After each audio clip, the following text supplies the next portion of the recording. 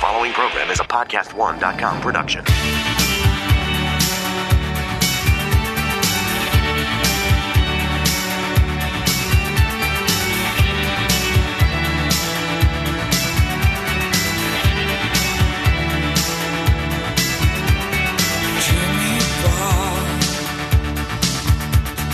Made of stone, Charlie Clark, no way home. Bring on the dancing horses, headless and all alone. Shiver and say the words of every lie you've heard. First I'm gonna make it, and then I'm gonna break it till it falls apart. Hating all the faking and shaking while I'm breaking your brittle heart. Billy Stars, all alone, sinking inside, skin and bone. Bring on the dancing horses, wherever they may roam. Shiver and say the words of every lie you've heard. I'm Bret Easton Ellis, and you're listening to the Bret Easton Ellis podcast, and I'm here at the Podcast One Studios in Beverly Hills with my guest, Molly Ringwald. And we are, yes, going to be talking about John Hughes, but from my darker perspective. And we're going to talk about the novel collection of stories Molly published and that I liked a lot, as well as movies and the general state of the industry.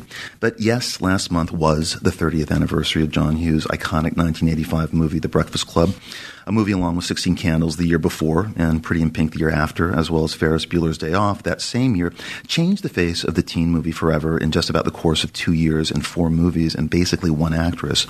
Hughes and Molly Ringwald changed the way we watch teenage lives played out in American movies.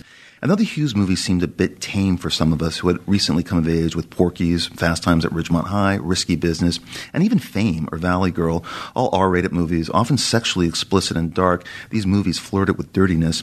The Hughes movies offered their own gentle and, yes, raucous, but PG-13 pleasures. The Hughes movies, though they challenged notions of class consciousness and the fake constructs of high school life and its hierarchies, resisted that darkness and could also be seen as signifiers for the upbeat values of the Reagan 80s. And this was in much of their design, a kind of white Midwestern ethic, penny loafers and Spandau ballet, elf boots and BMWs and sweater vests and topsiders. And watching these deeply conservative movies now is like being transported back to the 1950s in a way. There's a wholesomeness to the movies that, despite the new look and attitude they displayed in the mid-80s, seemed vaguely retro, at least compared to a Fast Times or a Risky Business, two popular teen movies from the early 80s, that the Hughes movies almost seemed like a rebuke to.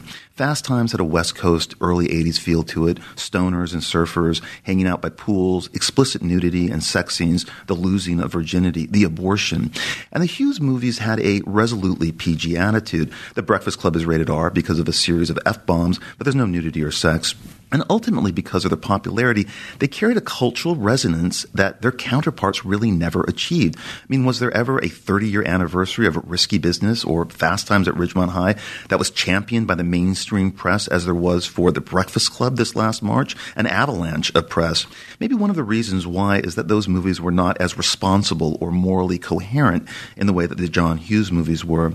I was 20 when I saw 16 Candles at a screening here in L.A., I believe months before it actually opened. I think it was February of 1984, and the movie, I think, opened in May. And you could almost automatically sense it, a shift. Something was changing.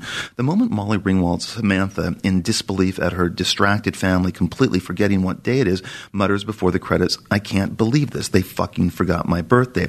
And this suggested a new voice in the teen movie, and that was a teenage girl, not a guy, but a girl, voicing her disappointment and outrage. Yes, though there are a couple of F-bombs in 16 Candles, as well as a naked girl in a gym shower, it was made in a time where you could still have that and get a PG rating.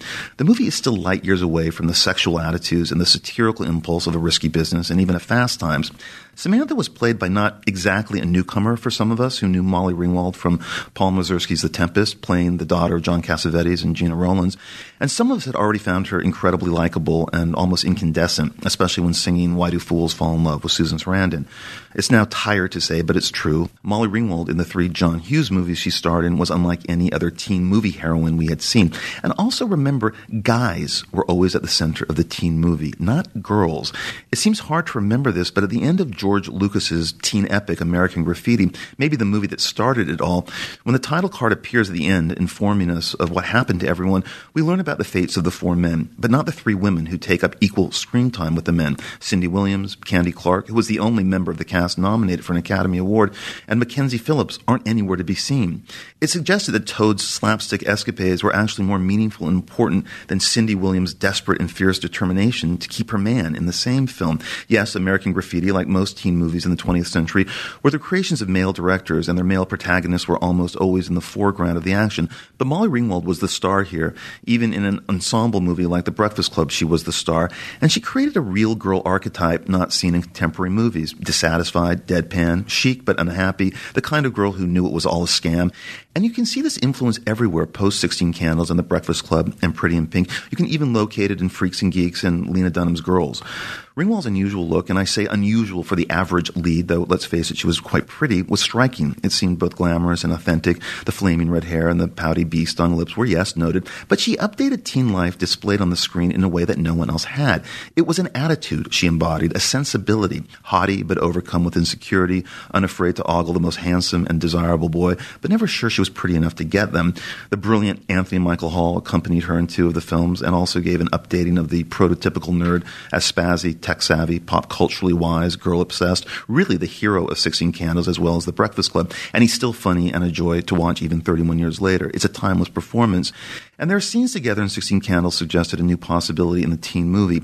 The outsiders taken seriously with a comic grace and sophistication that also had modern hints of desperation to it. And, Anthony Michael Hall was, full disclosure, my first and only choice to play Clay in the film adaptation of Less Than Zero, though the studio thought of him as more of a comic actor than a dramatic actor, and not swoon-worthy enough, though I didn't agree. Even after his devastating turn as the suicidal high school student in The Breakfast Club, later on Stanley Kubrick would be courting him to star in Full Metal Jacket, a bullet, I believe, Hall dodged, if you listen to the Matthew Modine podcast, but also reminded that everyone wanted to work with him. Andrew McCarthy, who was labeled the most sensitive member of the Brat Pack, got the role of Clay, and he also co-starred with Ringwald in Pretty in Pink and Fresh Horses, but in a highly compromised version of my book that disappointed McCarthy deeply. There are so many funny bits in 16 Candles that it seems churlish to complain that it doesn't hold together, just like the group therapy atmosphere of The Breakfast Club seemed both fake to me at 21. It was stagey like a play, but with the brilliant editor Dee Dee Allen making it all come together with her bravura cutting, and yet moved me at the same time. And watching it again this last weekend, it's both infuriating, the David Bowie quote from Changes at the beginning, the dance montage, and yet stirring and irresistible. The likability and commitment of the cast, Simple Minds singing Don't You Forget About Me, which became the anthem of an era. It still has an emotional tug to it. 16 Candles and The Breakfast Club are both sentimental movies that also constantly undercut sentimentality, a combo that made them extremely palatable to youth audiences, and they felt in the context of things new. Teens were serious and sympathetic. We hadn't seen teenagers given this kind of forum before, at least not within the live-or-die tragedies of A Rebel Without a Cause or the counterculture narratives of, say, The Graduate. And there were in 16 Candles and Ferris Bueller's Day Off, funny sight gags as old as the Marx Brothers scattered throughout the film, but reconstituted and given an updated twist. For me, Pretty in Pink didn't count as a John Hughes movie because it didn't have the formal rigor or the comic edge of a John Hughes movie. Yes, Hughes was, to a degree, an auteur with a definite style, and Howard Deutsch, who directed Pretty in Pink, was most decidedly not, though he also got in Pretty in Pink Molly Ringwald her best performance. However, Ferris Bueller's Day Off is a John Hughes movie, and definitely his most interesting and pictorially beautiful as a director, and the one that most captured the joy as well as the dissonance of the Reagan 80s. Ferris Bueller had the visual wit that was missing from Pretty in Pink, and it was the most visually confident and imaginatively directed of the Hughes films, and the twist and shout parade sequence is still truly epic, edited for maximum impact, which it achieves. However, the film critic David Denby called it a quote-unquote nauseating distillation of the slack, greedy side of Reaganism, and the author Christine Lee wrote, wrote, the film encapsulated the Reagan-era's near solipsistic worldview and insatiable appetite for immediate gratification of living in and for the moment. After Ferris Bueller's Day Off, Hughes never did anything as idiosyncratic again from that 2-year period that lasted between 1984 to 1986, and despite making movies with Macaulay Culkin and John Candy, he never again worked with anyone as iconic as Molly Ringwald. Hughes was embraced as the poet bard of American adolescence in the 1980s, and really ever since, in tune with youth and youth culture. But did he also pander to youth? Was that part of the plan as well? Not everyone thought this chain-smoking Republican from the Midwest was as honest and in love with adolescents as the majority of teens did. He only directed 3 teen movies before he drifted away from them. Was this Arizona University college dropout who sold jokes to Rodney Dangerfield and Joan Rivers and then used his job as a way to get into an advertising agency in Chicago where he helped create successful ads for shaving cream and cigarettes, and then who found himself writing for the National Lampoon that led him into movies as a screenwriter? A piece he wrote became the basis for the movie National Lampoon's Vacation. Genuinely real? Or was there something else lurking there? I mean, they could both exist at the same time. It's interesting to know that Hughes worked in advertising and on more than one very successful campaign because it was apparent to some of us in the mid-'80s that the Hughes films were definitely selling something. They had the slickness of ads and an uncomplicated lack of messiness or irony. Everything in a Hughes movie is ultimately resolved and smoothed out. David Thompson, in the New Biographical Dictionary of Film, wrote, John Hughes made a very sweet business and often a lovely entertainment out of movies for high school kids that their parents would be happy to have them see. This is no common compromise. For many teenagers like to see pictures that their parents regard as unsuitable or alarming. Thus, in all of Hughes' young people, there is a faint air of premature middle age that sometimes seems true to life and sometimes seems blankly depressing. Hughes was a smart director and a good writer, but he did not really expose those traits as much as he relished the larger role of entrepreneur or high school entertainment coordinator, unquote. He goes on to write, in the Molly Ringwald pictures, the fidelity of observation, the wit, and the tenderness for kids never quite transcend the general air of problem-solving and putting on a piously cheerful face, just like advertising. I think noting that Hughes was a Republican wasn't a rare thing at all in the 1980s, though it was and has always been a rare thing in Hollywood. But there is a distinct desire in Hughes films to problem-solve in ways that were deeply, fundamentally conservative, and the films shied away from anything too messy. No sex, no drugs, no violence. Everyone except the nasty rich preppies, sneeringly overdone, got what they wanted in a very matter-of-fact, pragmatic, non-symbolic way. Hughes once wrote, I understand that the dark side of my middle-class, middle-American suburban life was not drugs, paganism, or perversion. There were no 9 insects beneath the grass, only dirt.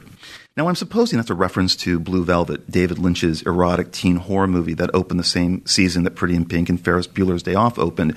And I think Blue Velvet and Ferris Bueller's Day Off would make a very troubling and instructive double feature. But there is behind that idea only dirt that Hughes saw the world in a very simple and pragmatic way, which is kind of the opposite of the romance of the artist, a man who never really dealt with irony in his work, unlike Lynch. You also have to remember that he wasn't that interested in being a director, so the idea of him as an impassioned auteur leaves the premises when you realize he was much more interested in being an entrepreneur, writing and producing the movies, but removing himself from the director's seat who supplies the key creative stamp. So, Molly, your publicist warned my producer, Adam Thompson, that you didn't want to talk about The Breakfast Club because you were burnt out talking about it for the past couple of months because of the 30th anniversary of the film. And I understand. I totally get it. And I don't really know how much more info you can possibly give about the making of that particular film or 16 Candles or Pretty in Pink than you've already talked about. I'm more interested in the alternative Hughes myth, the man himself, which you have addressed. And I wanted to first talk about with you the idea, which I don't think you've ever talked about, of the muse and what it means, especially that 30 years have passed when you briefly were the focal point of Hughes's creativity. The story is, for some of us, well known that Hughes, then at ICM, the talent agency that both you and, yes, I were clients of at the time, saw a headshot of you and wanted to know who this girl was and was so taken by your look that he actually wrote 16 Candles for Molly Ringwald without ever having met you, and then wanted to meet you to see if you would do the film. So you become a muse to a man much older than you who becomes kind of, let's face it, obsessed with you. And he makes 3 other movies with you, and you become very close. Now, I'm not sure about women, but as a man, I know that when I have had a muse before, a male muse, that there is inherently in me a sexual element of me being drawn to them. I have an intense feeling for them, and I write something for them, and often comes from a sexual impulse. And one example is James Dean in The Canyons. Now, I've also had one female muse when it comes to one or two scripts that I wrote for her, and who, of course, I don't want to have sex with, but there is a sexual component in the artist-muse relationship when I write things for a man. Now, I'm not suggesting that anything happened at all, but now, as a woman in your 40s looking back, did you ever think that, oh yeah, this guy probably wanted me? I mean, if I saw a headshot of a 14-year-old boy at ICM and was automatically so overpowered that I had to write a script for him, I don't know what people would think about me. I mean, I wouldn't know how to react. Or was it purely and totally innocent, do you think, looking back? I mean, did you ever think over your entire career that there might have been an element of that? I mean, come on, plenty of directors have a sexual interest with their actresses. Everyone from Brian De Palma to Steven Spielberg have fallen in love and married actresses they worked with. Even, yes, Howard Deutsch, your Pretty in Pink director, married Leah Thompson after directing her in Some Kind of Wonderful. Now, of course, nothing could actually happen because you are underage. So it's not as if this was even an option, but did you sense ever a crush? You've said you had a mad crush on him. Mm-hmm. How do you think do you think he felt the same way? I wouldn't presume to tell anyone how John felt because I don't know how he felt. I know how I felt, which is that I had a huge crush on him. I mean, who wouldn't? At that age, to have somebody pick your headshot out and then seek you out to be their actress and then keep writing. I mean, he would just keep writing scripts, basically, so we could just keep working together. I think there must have been a crush, but it didn't, honestly, it didn't feel sexual to me. Mm-hmm. And he certainly never made any kind of a pass at me, but it did feel it felt very romantic. Mm-hmm. And in a way, very teenage. Which was totally appropriate for me because I was a teenager. He was married. He married his high school sweetheart and had 2 kids. So that was never. It was never an available option. But yeah, of course, it felt romantic in a way. It definitely felt romantic to me, and I felt that way towards him. Well, I think about how after you were on the cover of Time magazine in 1986, after Pretty in Pink was your 3rd hit in a row, and I don't know if some of the younger listeners realize what a big deal it was in the analog era to be on the cover of Time magazine, maybe one of the Empire's highest honors. There is no equivalent now. You gave an interview where you innocently and honestly suggested you had done enough movies with John, and there was the idea that this was the moment perhaps that he kind of began severing contact with you. Now, this wasn't unusual for him. He had a pretty bad temper and routinely cut people out of his life if they didn't do what he wanted. This is actually well documented. And, there are countless stories about the John Hughes era that delineates these snubs Hughes felt, real or imagined. And Anthony Michael Hall's mother is still pissed off when he severed contact with Anthony because of the same reason you gave in Time. I've done enough John Hughes movies. I want to move on. And Anthony Michael Hall's mother thought after Hughes severed contact, this is a grown-up. You guys are teenagers. What in the hell is John Hughes' problem?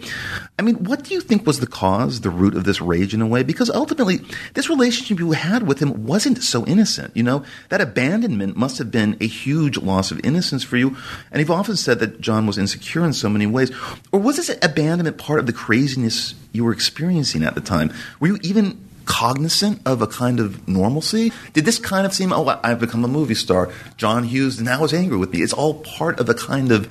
Well, John always got angry with people. I mean, in the op-ed that I wrote about him after he died, I really wanted to write something about him, but I didn't want to write something that wasn't true. I didn't want to write simply a puff piece, all about how, purely fantastic he was. Because, he was fantastic in a lot of ways, and he was great to work with, but he was also emotionally abusive. I mean, if he thought that I did something that slighted him, if he got jealous, he would go into a rage and not talk to me for a couple days.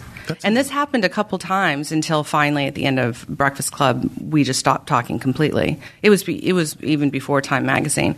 And he wrote Pretty in Pink for me, but was going to let... was going to have somebody else, I think Jennifer Beals or something. Yeah. And it was actually Howie that wanted me in the movie. And I said I would only do it if John would talk to me. and tell me why I should be in the movie.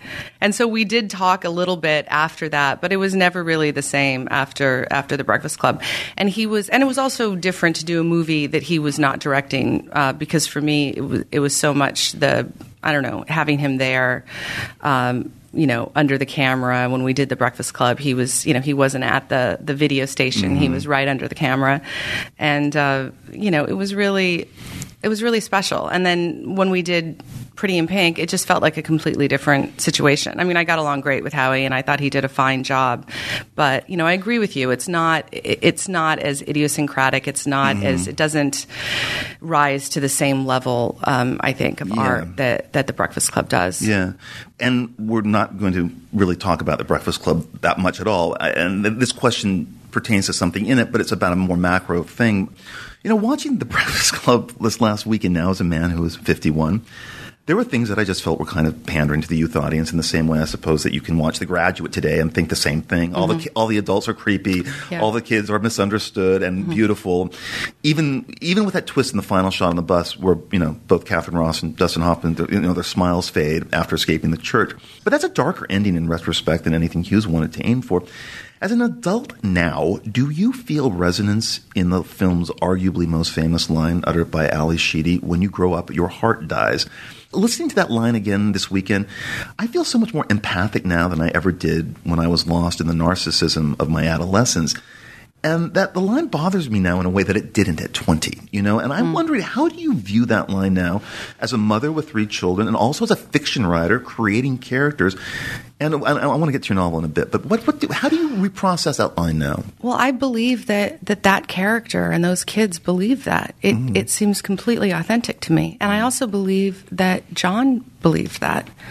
It was completely sincere. And I just watched the movie with my daughter, with Matilda, which was really bizarre. How old is Matilda now? She's 11 now, but we watched it when she was 10, and which is arguably way too young to watch this movie. But all of her friends had already seen it, right? And it was just, she didn't want to watch. Every time she'd go to a slumber party, it would be on the list, and she wanted to watch it with me, and so we watched it together. And it was really strange for me to see it. It was almost like the first experience that I had of watching these movies as a regular audience member. Yeah. Because I never had that. I was like the only teenager in America. Well, Anthony Michael Hall was maybe the only other one who didn't have these movies as sort of instructive or as a comfort. We just didn't have that. So it was the first time that I really kind of watched it a little bit from her point of view. But then I couldn't help stepping out of that and thinking about the parents and thinking of those poor parents. they I'm sure they weren't as bad. Okay, maybe the Bender character, who burns him, maybe he is terrible, but the rest of them, I think they were probably doing their best. Right. As you realize as you get older, most parents kind of tried. They try. Even when I look back, you could cast the parents of my generation as boomer narcissists in a way, but also they're kind of parents first. Yeah. It is an interesting dilemma to watch the movies now, as I did last weekend, than when I was 20, and where I did relate to them, even if I had my own aesthetic problems as a 20-year-old, I still found them irresistible. There was a pull to them. Yeah, there are very few moments I feel like in The Breakfast Club that really date it. The dance sequence, of course, being one of them. But the fact that we're all sort of in the same outfit, I think, lessens the chances of us looking really ridiculous. Yes. I still love them. I think of all the movies that I made with him, I think that's probably still my favorite. But you have also said and gone on record that there are things about the films you made with John Hughes that you find regrettable. And one thing you found significantly disturbing was how white the films were, considering the fact that in the 80s, as you said, everyone was writing anti-apartheid songs. What was going on? And why were there any African-American or Hispanic characters? Now, The Breakfast Club is a contained movie. It's not. Yeah. But when you go out into the bigger world, it is a resolutely white, a white universe.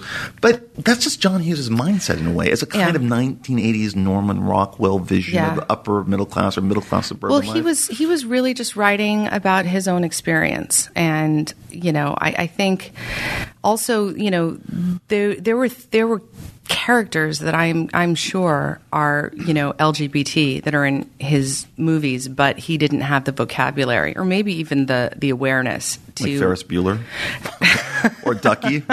Ducky, definitely. I feel like for sure Ducky is gay. I mean, Ducky was based on my friend Matt. And we had a very similar sort of relationship, where I had this friend who, clearly was gay, even though he didn't know it yet or wasn't ready to talk about that. But he also really adored me and had that sort of crush feeling on me. And, I think that character is gay. I think the character in Some Kind of Wonderful that Mary Stuart Masterson played, I think she is genderqueer. But, like John wasn't going to say that. Right.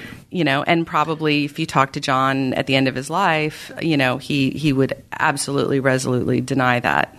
He was also, by the way, I guess he was a Republican when we were making the movies, but that was not, he did not lead with that. Right. Well, you also have to understand, listeners, that being a Republican in the 1980s was wildly different than what happened later on, what happened to that party. I mean, I remember my mom and dad were kind of like Goldwater Republicans. They were basically conservative fiscally, but kind of liberal socially. Yeah. And I remember the moment that my mother drifted away from the Republican Party was the moment that religion came in, and that was when she just cut her ties and became, I don't know, a libertarian. She's not anything. She can't stand anybody. Yeah. But so when I say that about John as a Republican, everyone, younger listeners, being a Republican in the 80s was a different thing, and it wasn't. But you mentioned the Ducky thing, and it goes back to last time we'll ever talk about the Breakfast Club, but it goes back to a couple of huge complaints in his oeuvre. And I watched the movie again. I watched The Breakfast Club again, as I've reiterated last week. And people have pointed to the Ali Sheedy makeover at the end of The Breakfast Club. And watching The Breakfast Club again last weekend, the thing that outraged so many feminists is the scene at the end where your character, Claire, cleans up Ali Sheedy's goth punk look and puts a ribbon in her hair and seemingly presents her to Emilio Estevez's jock character who suddenly thinks she's hot because she's less threatening and more conventionally pretty. Yeah. Now, watching that scene again, it became clear to me that what you were actually doing was attempting to show Ali's real self in a way. Yeah. It didn't seem that you were really applying makeup. It seemed like you were more taking it off in a sense so you could see her face in a way because it was so hidden. And you were releasing her from this self-imposed don't touch me shell. And I thought it was touching this time around compared with being super annoyed at 20, watching that scene where I thought it was a sellout. And if I'm reading this scene right now, compared to when it came out, have you and Ali talked about what you guys were doing at that scene? Yeah. Because it seemed that everyone from Pauline Kael bashing it in The New Yorker to Jezebel and people like Ellen Page getting so pissed about it. Are they misreading what is really going on in that scene? I think the idea was, I think both Ali and I wanted to have less makeup and to actually be able to see her skin and to see her face. And I had a lot of opinions, and I presented a lot of opinions to John, and he listened to me a lot. I mean, he really did. But that was a time, I actually didn't do that makeover. That was made by the hair and makeup people, and this is 1980 whatever, right. And that was considered a no makeup look in that right. time, If I was doing that scene, if Ali, if we were in control of it, she would have had all her hair pulled back off of her face and no makeup on, and that would have been striking. But then again, I don't know. Would that boy have been as interested? Would he have been sort of terrified by that? Who knows? Right. I don't know. That's true too. When you read people getting pissed at that scene, women calling it anti-feminist, do you think they're like blowing it way out of proportion? Do you think there is this kind of the feminist outrage that views cultural artifacts under this kind of viewfinder? is it justified in a way? Or do you feel that they're kind of not putting it within a context? And that context is missing everywhere in culture anyway. Yeah, I think it's definitely a product of the time, just like the dance sequence, So I don't know. I think it wasn't quite right. I think the idea of it was right, and the execution wasn't great. But yeah, in terms of being outraged as a feminist about it, no. I think that's a little much. Well, I think it's useless to view 16 Candles, The Breakfast Club, through this politically correct outrage cultures, viewfinders, whatever, where every cultural artifact is expected to conform to now in some way. So you look at Hughes then as white and racist and homophobic because, the word fag and faggot is dropped liberally. Yeah. It's even on John Bender's locker in The Breakfast Club, along with the date rape allusions in 16 Candles. But it's just from another time, another era. It's 30 years later. And, as you said, white suburban Chicago was what Hughes knew well. And if we're going to take him to task for that, then what are you going to do with Philip Roth? I mean, what are you going to do with Woody Allen jokes from, 1973 or 74? Yeah. It's sort of like, but the culture is demanding that now. And I mean, what are your feelings about this PC to a fault culture that we live in that demonizes anyone who doesn't live up to these inhuman moral standards? We were talking about on the podcast the whole controversy that happened at Fashion Police with Zendaya, who was Zendaya is the young Disney star who went naturally on the red carpet. She has like a fro? Yeah, a bit of a fro. Okay. Or actually, like almost like Rastafarian braids. Okay. That's her natural look. And so on Fashion Police, there was a joke about it, that it probably smelled like patchouli and weed. Uh-huh. But the problem was that on the show, they had edited it because the joke was supposed to land, it was supposed to be a joke about bohemianism. They mentioned a Grateful Dead concert. She belongs there. It wasn't a particularly, so the fault was really not with Fashion Police. The fault was with the editing of that thing. So it comes off as like, oh, okay, so it's a joke about equating Rastafarian with this girl and so patchouli and weed. Well, the girl becomes outrageously offended, and then, of course, our favorite public moment now is the apology. We all love the public apology. And Fashion Police made not one but two public apologies, even though I would think that anyone watching Fashion Police would know that this is a show that makes fun of people and is a jokey thing, that if you're on Fashion Police, the context is this. Yeah. It's not a commencement speech. It's Fashion Police. Yeah. And that outrage toward that, calling it outrageously offensive. Is it outrageously offensive that this joke was made and that all these apologies have to come from it? It's the same thing with the Dolce and Gabbana thing in Elton John, where they said that they don't believe in synthetic children being Catholic Italian men in their 50s. And if you've gay men. And gay men, too. And Elton John saying that we must boycott Dolce & Gabbana and burn their clothing. I don't know if the outrage equals the offense anymore. What really did happen on Twitter was Elton John had started the boycott Dolce & Gabbana, and then people were so offended with his rage about this that boycott Elton John became equally as popular. Yeah. So do you feel in this culture now like a fear? A fear? To say anything? I do a little bit. I mean, I started using Twitter. Yes. Actually, you taught me how to use Twitter. Oh, I did. Oh, I forgot about that. I'm glad you didn't take any of your lessons from me or learn. Okay.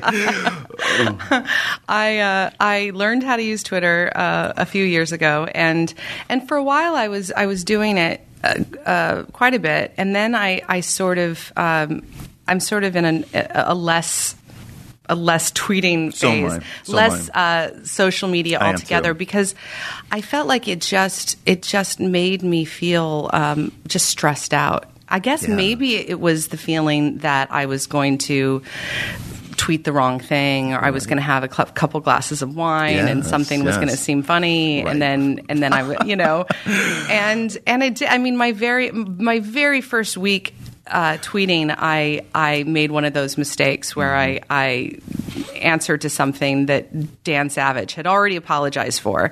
I mean, it was pretty much a done deal. And then I sort of jumped in and gave my 2 cents. What was it? Was completely. It was ridiculous. I don't even want to get into it again because I don't even want to. I'll tell you know. But it was like overnight these locusts just descended. Oh, well, that's part of it. And these were supposedly, well, I guess they're Christian people calling me a cunt. On Twitter. I'm sitting at the beach with my family just reading one after the other about what a horrible person I am. And it was just like, it was about a 24-hour period, and then they all kind of flew away and moved on to someone else. But, I find that just stressful. Well, look, there's 2 ways you can go about it. It can be stressful, and then you can withdraw, or you can start to process it, how I kind of dealt with the Twitter controversies that I got involved in. Is that, okay, it does last about 24 to 48 hours. Yeah. People are going to say bad things about you, and you're going to read them. But I don't know. I keep thinking that my armor must have been stronger at an early age. I think you were, for example, very well received as an actress. Yeah. I was not totally well received as a writer, and there was a lot of terrible reviews. People don't remember this for Less Than Zero. Simon & Schuster was made fun of for letting a 21-year-old publish his drug diary or whatever, and I remember those reviews. I remember there was a kind of jokiness about the publication of that book, and then there were some good reviews, and then of course American Psycho. That whole thing is so. Yeah, so it really kind of builds something in you, and I feel I get how it's going to play out. I mean, look, I don't know if you've ever published anything and read message boards about yourself. I don't. That's a moment. It really does toughen you up a bit. And maybe some people don't want to be toughened up. I don't read reviews. Mm-hmm. I don't read comments. I don't read any of that stuff. I put content out there. I give my book to or whatever I do. I ask people that I admire to read it and to give their opinion on my work. And so it's not like I don't want feedback. I just don't read all of that stuff. I find it incredibly unhelpful, and I don't think that it does anything to help me at all. And in terms of the Twitter, or the social media, my daughter is just getting to an age. My elder daughter is getting to an age where she's very interested in social media, and she's also very interested in Googling me and looking about what people write about me. So I don't know if I want to sort of continue that conversation. It's something that I think about every day. I don't know if I necessarily need it in my life. I mean, a lot of good things have come out of it. I met a lot of interesting people through Twitter, and also people have said incredibly nice things to me too. But it's just that other stuff, the proximity that I feel to that sort of I don't know. It just seems a little sick. It just seems a little sick sometimes. Our need for it.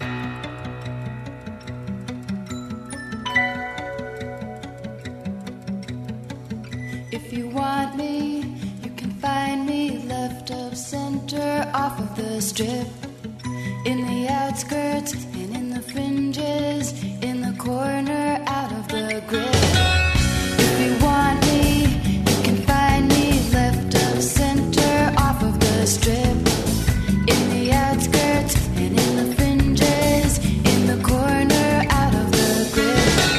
And when they ask me, what are you looking at? I always answer, nothing much, not much. I think they know that I'm looking at them. I think they think I must be out of touch, but I'm only in the outskirts and in the fringes, on the edge and off the avenue. And if you want me, you can find me left of center, wondering about you. I think that somehow, somewhere inside of us, we must be similar, if not the same. So I continue to be wanting you left of center, against the grain. And if you want me, you can find me left of center, off of the strip. One of the things that I think happened with my generation, our generation, Generation X, is that, well, I don't know about you, but there was the notion of the latchkey kid growing up in the 70s, boomer parents leaving their kids alone. And I remember being alone a lot and not minding it. I mean, whether both parents worked or even if one parent stayed at home, I still remember being left to my own devices a lot and hanging out with friends alone. Minimal, if any, parental supervision. No helicoptering. I walked alone to school at 6. I went to movies with friends when I was 9 or 10, alone. Going to Westwood using a fake ID when I was 15 and 16 to get into R-rated movies. I performed in a play or two in elementary school. My parents didn't show up for every rehearsal, documenting it for their Facebook page.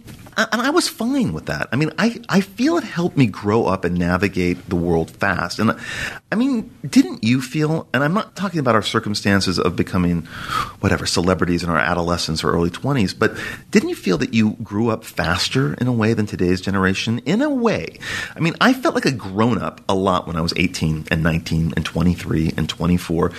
And my boyfriend, who was 28 and a millennial, and I watched our 80s viewing weekend, St. Elmo's Fire, over the weekend, which is about a group of friends just out of college in 1985, starring Rob Lowe and Judd Nelson and Andrew McCarthy and Demi Moore and Ali Sheedy.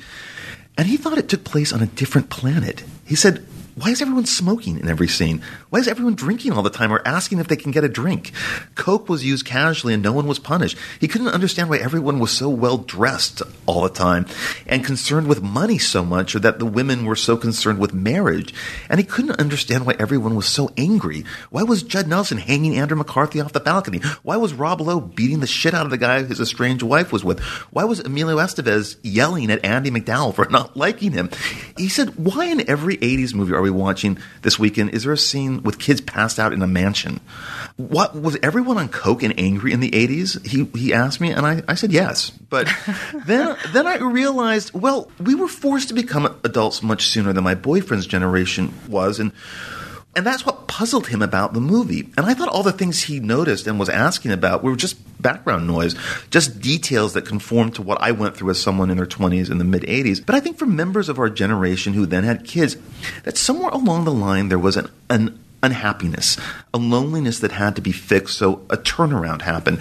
A sentimental narrative appeared about our lonely latchkey upbringings, and we were going to fix that problem by always being with our kids, documenting everything, protecting them from everything, coddling them.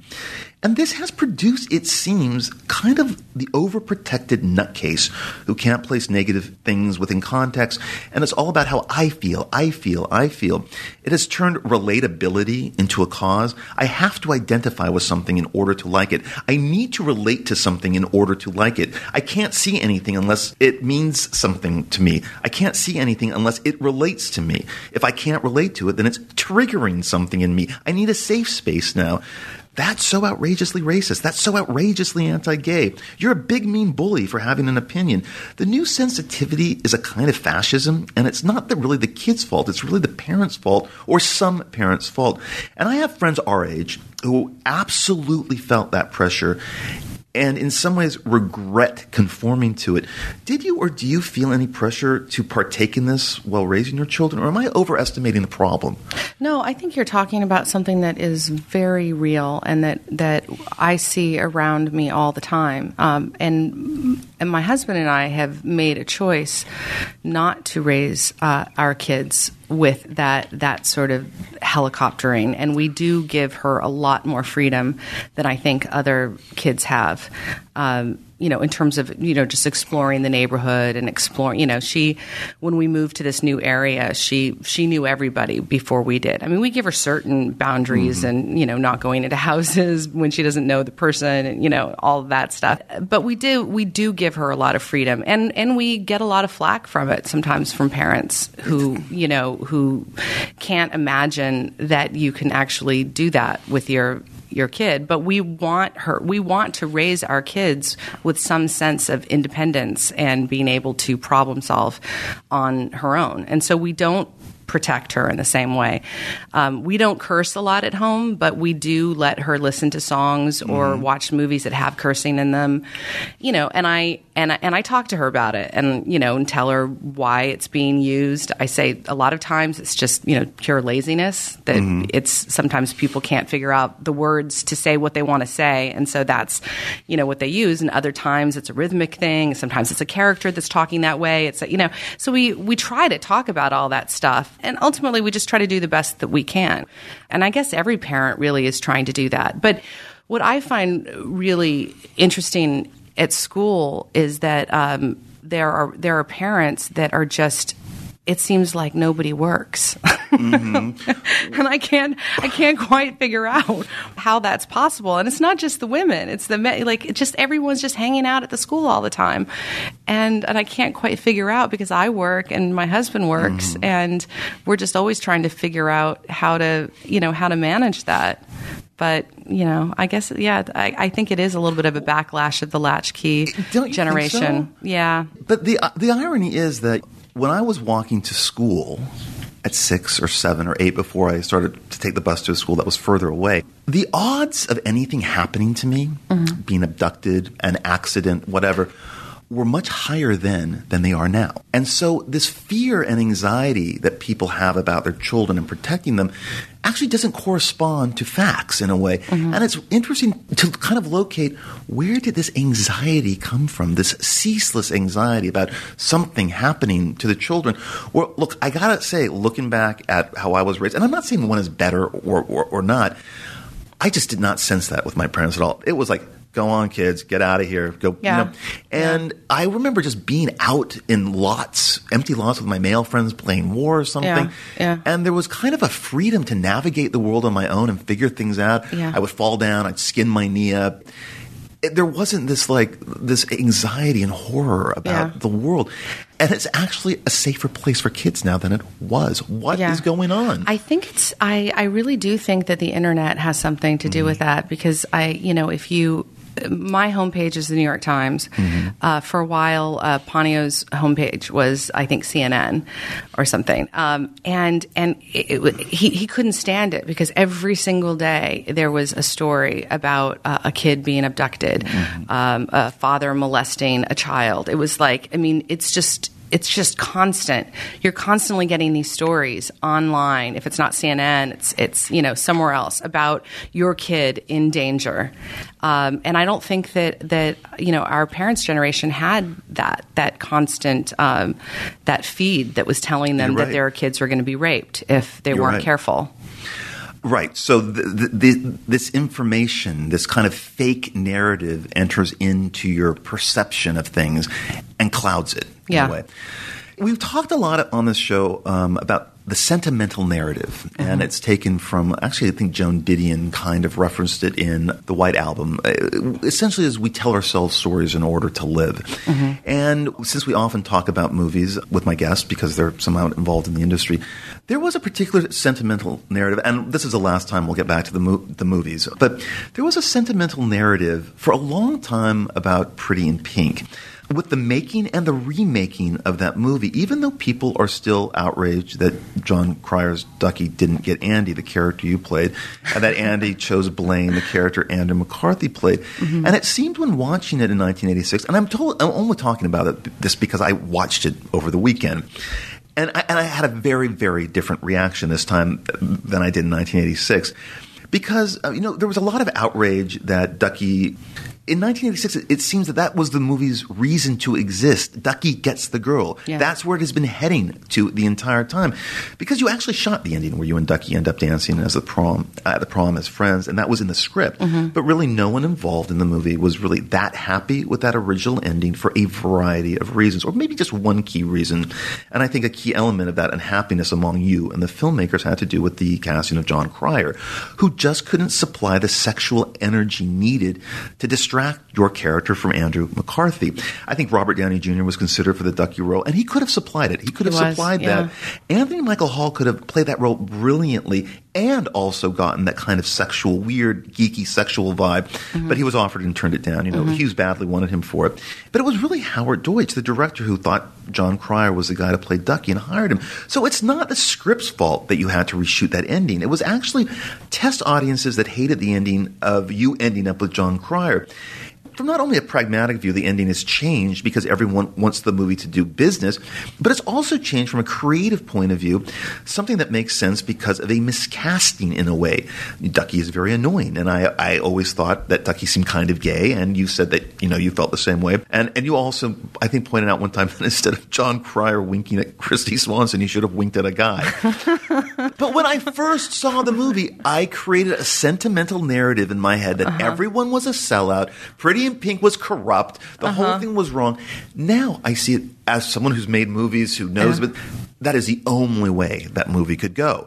And so I, in a way, created a sentimental narrative about that film, and I think a lot of people do without knowing that background. The movie that made no emotional sense to me in 1986 now makes a tremendous amount, and very kind of in a savvy way. Mm-hmm. I mean, what is your feeling about when you always hear people say, "Oh, poor Ducky, we're on Team Ducky"? I mean, what do you want to tell them?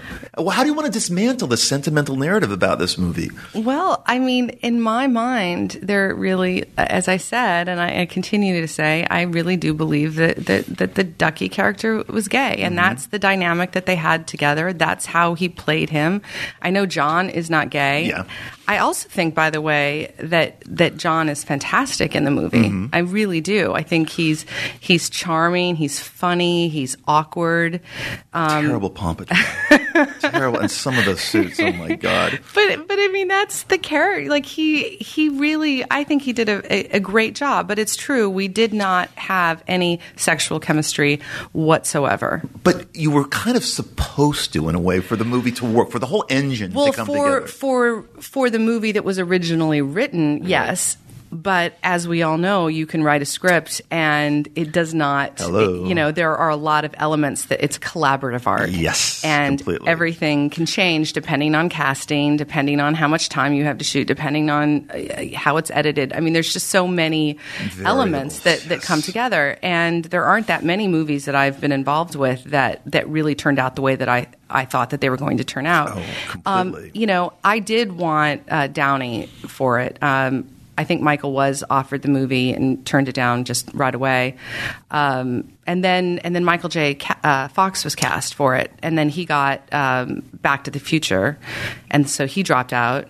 And then Howie really wanted John, and so once John was in it, it was just became kind of a different kind of movie, and there was no question that I should have ended up with it was a Cinderella story, basically. It was really kind of this like fairy tale, and how do you have that story and not have her end up with the guy that she wants to be with? Well, yes, that's true. But what if she realized that the guy she wanted to be with was a wuss, a big wuss, and that she really became attracted to the friend who really loved her? That's also a kind of... But that seems totally sentimental to me. That seems more sentimental. Well, that's a Cinderella story for geeks, for nerds. Yeah. So, what if that role had been cast and the guy you were working with did have that sexual energy that you started to notice in the middle of the movie? It would have been a different movie. Would you have liked that movie? I like the movie that we made. Would I like that movie? I think as an adult, probably I would have liked that movie more. But as a teenager, I felt like she should have ended up with the guy that she wanted to be with. It's too bad he's wearing a horrible rug. Right, because during reshoots, Andrew was doing a play called The Boys of Winter on Broadway, and he had to shave his head. Yes. So there's, you know what? I heard about that. I'm bad with hair. I don't know. I mean, is it really that? I guess it's if you knew it. Yeah, and I also I couldn't really touch his. Like every time my hand went around to touch the back of his head, it felt pretty bad. I also didn't like the wink to Kirstie Swanson. No, I thought that's those moments. I think really make those movies. It just seemed completely. Why couldn't her friend just let her go and just still be that guy. Yeah. Why does he have to get the blonde with big boobs? You know, It was the 80s. It was the 80s. Yeah. It was the Reagan 80s. Yeah. You know, you mentioned Robert Downey because after Pretty in Pink, you starred in The Pickup Artist with Downey, written and directed by James Toback and produced by Warren Beatty. And James Toback has written about Downey in Vanity Fair.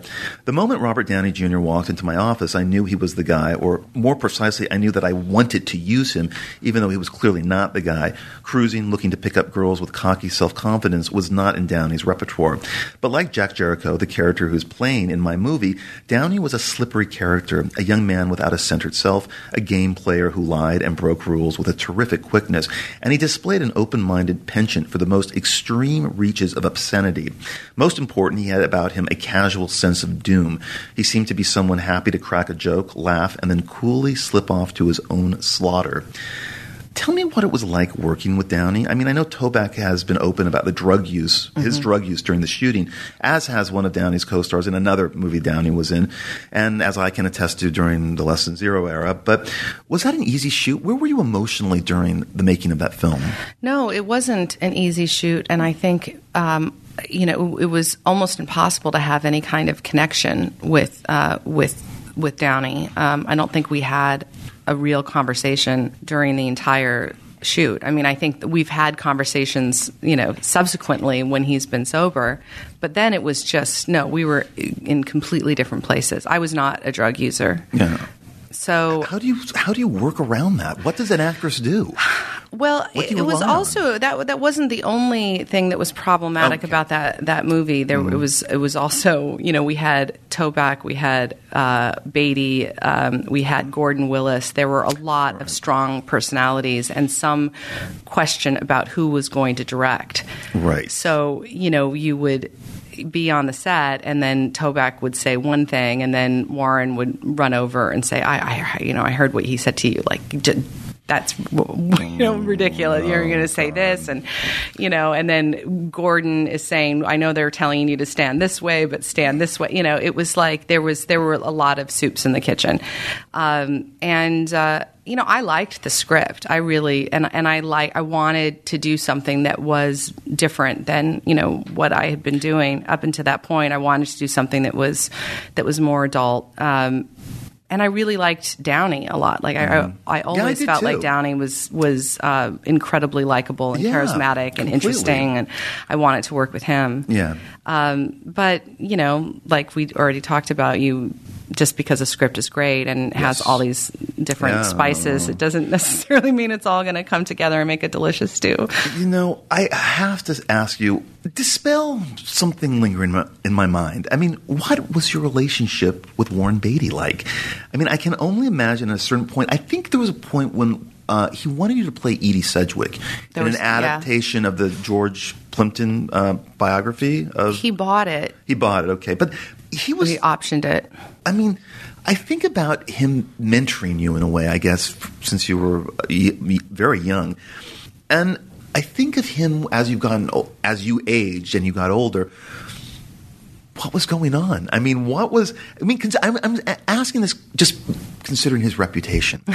And, even though you said he was only a friendly mentor, I mean, please dispel whatever impure thoughts I might have about that relationship. I think that Warren has always been really interested in people who become incredibly famous. Women who become incredibly famous. Like there was something about me and my career and, Time Magazine. I think, he was interested in me and, and he really is like my oldest friend. Fascinating. Yeah. I mean, he's older than my dad. He's 30 years older than I am. That's so crazy. And he's also somebody that whose work I really admired. And I think when I met Warren, I was 14 years old. He had just made Reds. I don't think it had come out yet. Mm-hmm. I felt like I'd never seen anyone more beautiful in my life. He was just like he became this sort of no, but I mean there I met a lot of people, but he was just sort of this how could you be that good looking and that talented and that smart? And I thought that about Adam Horowitz. I thought that about him. I thought of all the couples in the 80s. When I saw you and Adam together, I thought that is a really hot couple. Yeah. Oh, yeah. I thought he was pretty cute too. He was really cute, and I just saw him in the Noah Baumbach movie. I heard about that. Yes, where he actually gives an actual performance. I mean, I know he tried to be in movies earlier. I mean, I remember, I always thought he had a great look. Me too. Even I thought he was really sexy in Lost Angels, I guess. That movie does not work at all. No. But he did kind of have this like gravity of, he had a face. Yeah. He had that face. And yeah, I totally agree with you. I was just, I don't know. I was thinking about that because I just saw that movie the other week. How is he in that? He's good. The movie's iffy, problematic. But a little problematic. I think some of it's miscast, but it was just like such a pleasure to see him on screen. But I read one article about it in the New York Times, but in all of the publicity for the movie, they're not talking about it. I mean, and maybe it's because his part is too small, but it just seems really strange to me that they're not marketing him at all. Well, no, I mean they're really marketing, of course, Ben Stiller and Adam Driver, because that really is the relationship that's the engine of the movie. And it's an R-rated kind of dark comedy, but the way that they're promoting it is as Ben Stiller tripping over a step or almost getting run over in the street while I know, but knowing that Adam is in that movie, knowing that Adam Horowitz is in a movie would make me more inclined to want to see, and not just because I went out with him. Right. I don't know, but sometimes I feel like I'm not necessarily interested in the same movies that everyone else is interested in. Well, are people even interested in movies anymore? That's also what we talk about, and I still push for it, but I even find myself. I mean, I'm sure. As a parent, how do you even go to a movie? I know. I was thinking about that on the way over. I was thinking what movie you were going to ask me about, and then I was trying to think. Actually, the last movie that I saw in a movie theater. What was it? I can't even remember. It's so crazy. I mean, most of the movies now that I see in the movie theater are these movies that I take my kids to because they have some premiere and they get to go get their face painted or something like that.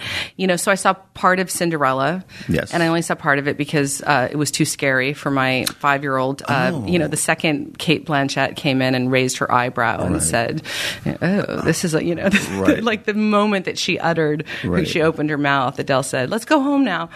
And we just left. So in terms of the movie that I think I saw in the movie theater because I wanted to see it, it seems crazy, but the last movie that I can remember that experience was Beasts of the Southern Wild. And I know I must have been in a movie theater watching something because I wanted to since then, but that's the only one that I can remember. Isn't that crazy? I mean, that was years ago. Yeah, it was a couple of years ago. Do you get screeners at all? Or do you? Yeah, I do. I feel like that's a different experience. It is a different experience. And I do watch screeners, and I don't feel like you have the same experience at all. The last movie that I really remember liking was that movie, The One I Love. Did you see that one? I did see that. That's the one with the Duplass and Elizabeth Moss. Yeah, I did see that. I liked that. I really liked that. Yeah. I mean, that was the last movie that I can remember. Ponyo and I both watched it. Mm-hmm. Neither one of us fell asleep, which is usually what happens because we finally get our kids to bed and then we talk and then we see a movie and usually one of us falls asleep and then one of us will finish it and then the other person will finish it another day. And that was the last movie that I can remember. We watched it all the way through and then talked for another hour about it. I mean, it raised questions and, because it just has a lot to do, I think, with, marriage and who you marry and what your expectations of those, are they living up to your expectations? Can you deal with the change that I thought it was very interesting. But God, just seasons will go by, Oscar seasons will go by, and I'll be lucky if I've seen even one of the Oscar nominated movies. Did you see the latest Godard film, Goodbye to Language? No, I haven't. I forgot that you worked with Godard, that you were in a Godard film. That's so crazy. I know. I mean, it was a great experience. It was a really interesting experience. It was King Lear? King Lear. King Lear, right. King Lear and Approach. God, yeah. That's amazing. Did you see the latest Godard movie? I did. I saw it at a film festival in Brussels that I was was the head of the jury on last fall. And so I saw it in just the right way, in 3D, in a giant theater with the cast. Godard wasn't there. And I really have a love affair with Godard's films from the 60s. it gets iffier for me. I know the 80s movies are difficult for me. Hail Mary. Yeah. I remember seeing King Lear. And the experimental movies he's been making lately, I don't know. I'm so in love with that period of like 60 to 68 that I almost can't see past anything. Yeah. You know, what about Romer? Did you ever get into Eric Romer's I movies? didn't. I saw all of the key movies, and I was one of those people who, like the hero Gene Hackman in Night Moves, the Arthur Penn movie says, I can't go to a Romer film because it's like watching paint dry. But I need to rediscover them. I love his movies. I mean, I love most old French movies anyway. I mean, that's just kind of like, you know, if you think about why you go to see movies, it's a feeling that I have when I watch those movies. You know, when I watch Truffaut movies, when I watch Romer movies, or you know, old Godard films. It's like I don't know. For me, it's like listening to jazz music. It's just like there's some thing that fires in my brain that just makes me happy. Well, because the art form was kind of at its greatest, was reaching its peak, you know, into the golden age of the 70s. Yeah. And it was just thrilling to see people discover that we can use the form to create art. But I do want to talk about writing and writers with you because you published a really well-written novel as short stories called When It Happens to You, which was published in 2012. And it's a series of stories that keep coming together as a novel, with betrayal being the theme. All of them are ultimately connected because of overlapping characters, but it's really centered among the dissolving marriage of Bret and Philip. Everyone, mostly L.A. denizens, is somehow connected to them throughout the book. Each of the 8 stories is kind of a standalone, highly readable, sophisticated, unsentimental, written with hard, clear-eyed simplicity. And reading them for a second time, they're really even better than I thought when I first read them in galleys. I mean, you can take the compliment or go. Thank you. But they mostly deal from a woman's perspective, various feelings about the act of betrayal and what betrayal means, especially in the powerful title story When It Happens to You, which is written in the second person. But there are also 2 standout stories, Ursa Minor and Mea Culpa, that are from a male perspective. But, you know, My Olivia is probably the story that gets the most talked about. And right now, in this moment of, I hesitate to call it anything but transgender equality, it's even more urgent than when I read it 3 years ago. My belief system about transgender is rapidly changed in the past 3 years. And I remember My Olivia at the center of this book was the first time when I thought, oh, this is kind of happening. You know, the story concerns a woman in her late 30s who has a brief fling while vacationing in the Caribbean with a surf instructor and finds out later back in Southern California that she's pregnant, and she has a child, this beautiful boy who she realizes after a few years actually wants to be a girl. And the story delineates what happens to a woman who is faced with this situation. Your child was born with the wrong gender. And now the story is not a polemic in any way. It is not political in any way. It's just a short story, beautifully told. But again, reading it now with everything that has happened, with how we are now processing the transgender community in the last couple of years, their visibility, our acceptance of it, it's even more eye-opening to read it now because of how far, you know, we've come. And I can't think of another short story that has addressed this in such a way that's completely empathic and yet fraught with a very real fear and desperate kind of parental panic. The story builds and becomes more dramatic as the son's insistence, and he's still a child, gets increasingly intense and he starts acting out. And Marina, the mother, has to deal with this as well as dealing with her own needs, her sexual and romantic needs, her desires. And she's not perfect, you know. And you read the story in a state of suspense because you are really not sure how it's going to turn out. Rejection, acceptance, somewhere in between. When you get to the last line of the story, it resolves itself. A resolution that on the first reading, I don't know if I quite bought, but on this second reading, I do. But first, you know, I just want to ask you, is my reaction to that story, you would agree with it in terms of like its meaning seems to have risen up in the past 3 years. And again, I haven't read any short fiction, and I read a lot, that has kind of addressed this. First of all, what made you want to write that story?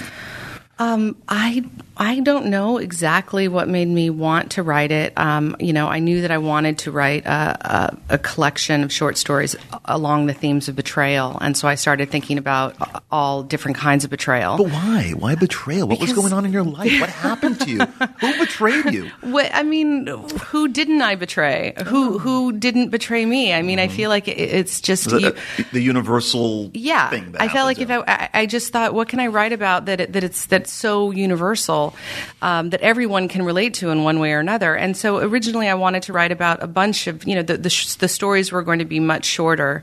And I always knew that they were going to be connected. And then as soon as I wrote the first one, I thought, oh, okay, I'm going to have less characters. I'm going to have longer stories, and there's just going to be, it just sort of happened that way. And so I knew that I wanted to write about a woman. I have a lot of friends that are transgendered or at different points, gone all the way or just have, taken, hormones. So I have those friends as adults.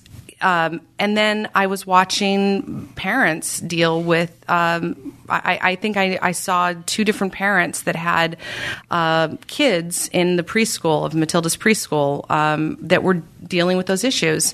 One that was a boy that wanted to be a girl, and one that was a girl that wanted to be a boy. And so it was just it was sort of like me putting myself in the place of how this mother would respond, being a single parent, trying to do the right thing, also being liberal, but then realizing at a certain point that her child could be in danger. And when you're a parent, all you want to do is protect your kid.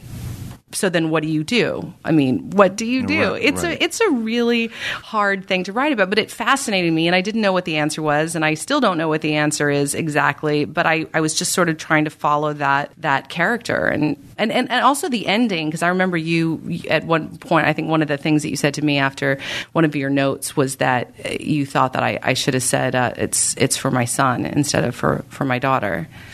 Because I thought that was more of a rebellious attitude on the woman's part. Like, she's not going to say, it's my daughter. She's going to say, I'm buying the dress for my son. Right. But it is more artistic and sensitive, and it's smoother. It's a better ending. Well, the point was that she finally now she had a shift in her mind where she saw her daughter as Olivia wanted to be seen. But actually, that wasn't even the original ending that I had. I had this whole cinematic ending with Olivia walking into the school and the dress, and I had the whole thing, and the story just ended once she said that sentence. It was like, oh, it's done. And that's always surprising to me when you map out something in your head and then your story just like ends on you. I don't know if that's ever happened to you. Yes, it does happen. It does. It happens all the time. Creating anything that I just finished directing a series of ads for Persol, where it was the scripts that Persol agreed to that I wrote. They came to me to do this for this marketing campaign for Persol. And just being in the editing room for the last 2 weeks, and these are ads for sunglasses, basically. They are so different now because of so many practicalities that have to be dealt with. Oh, okay, so the continuity is wrong there, and we got to make sure that the car, whatever. All of these things start piling up, and it becomes a very, very different thing. But that's creation. Yeah, that's just how it is. But I was also thinking, look, again, it's not secret, but Warren Beatty and Annette Bening have a child who's sort of in that, and this brings us back to Warren Beatty. Mm-hmm. I have friends who have children who are friends with their children, and it has become, apparently, and also in the tabloid press, very divisive in that family about accepting this thing that's going on. And one parent was much more accepting of it. One person had to kind of be dragged into an acceptance of it. And I wondered if that had anything to do at all with the story, or even if Warren had even read your book.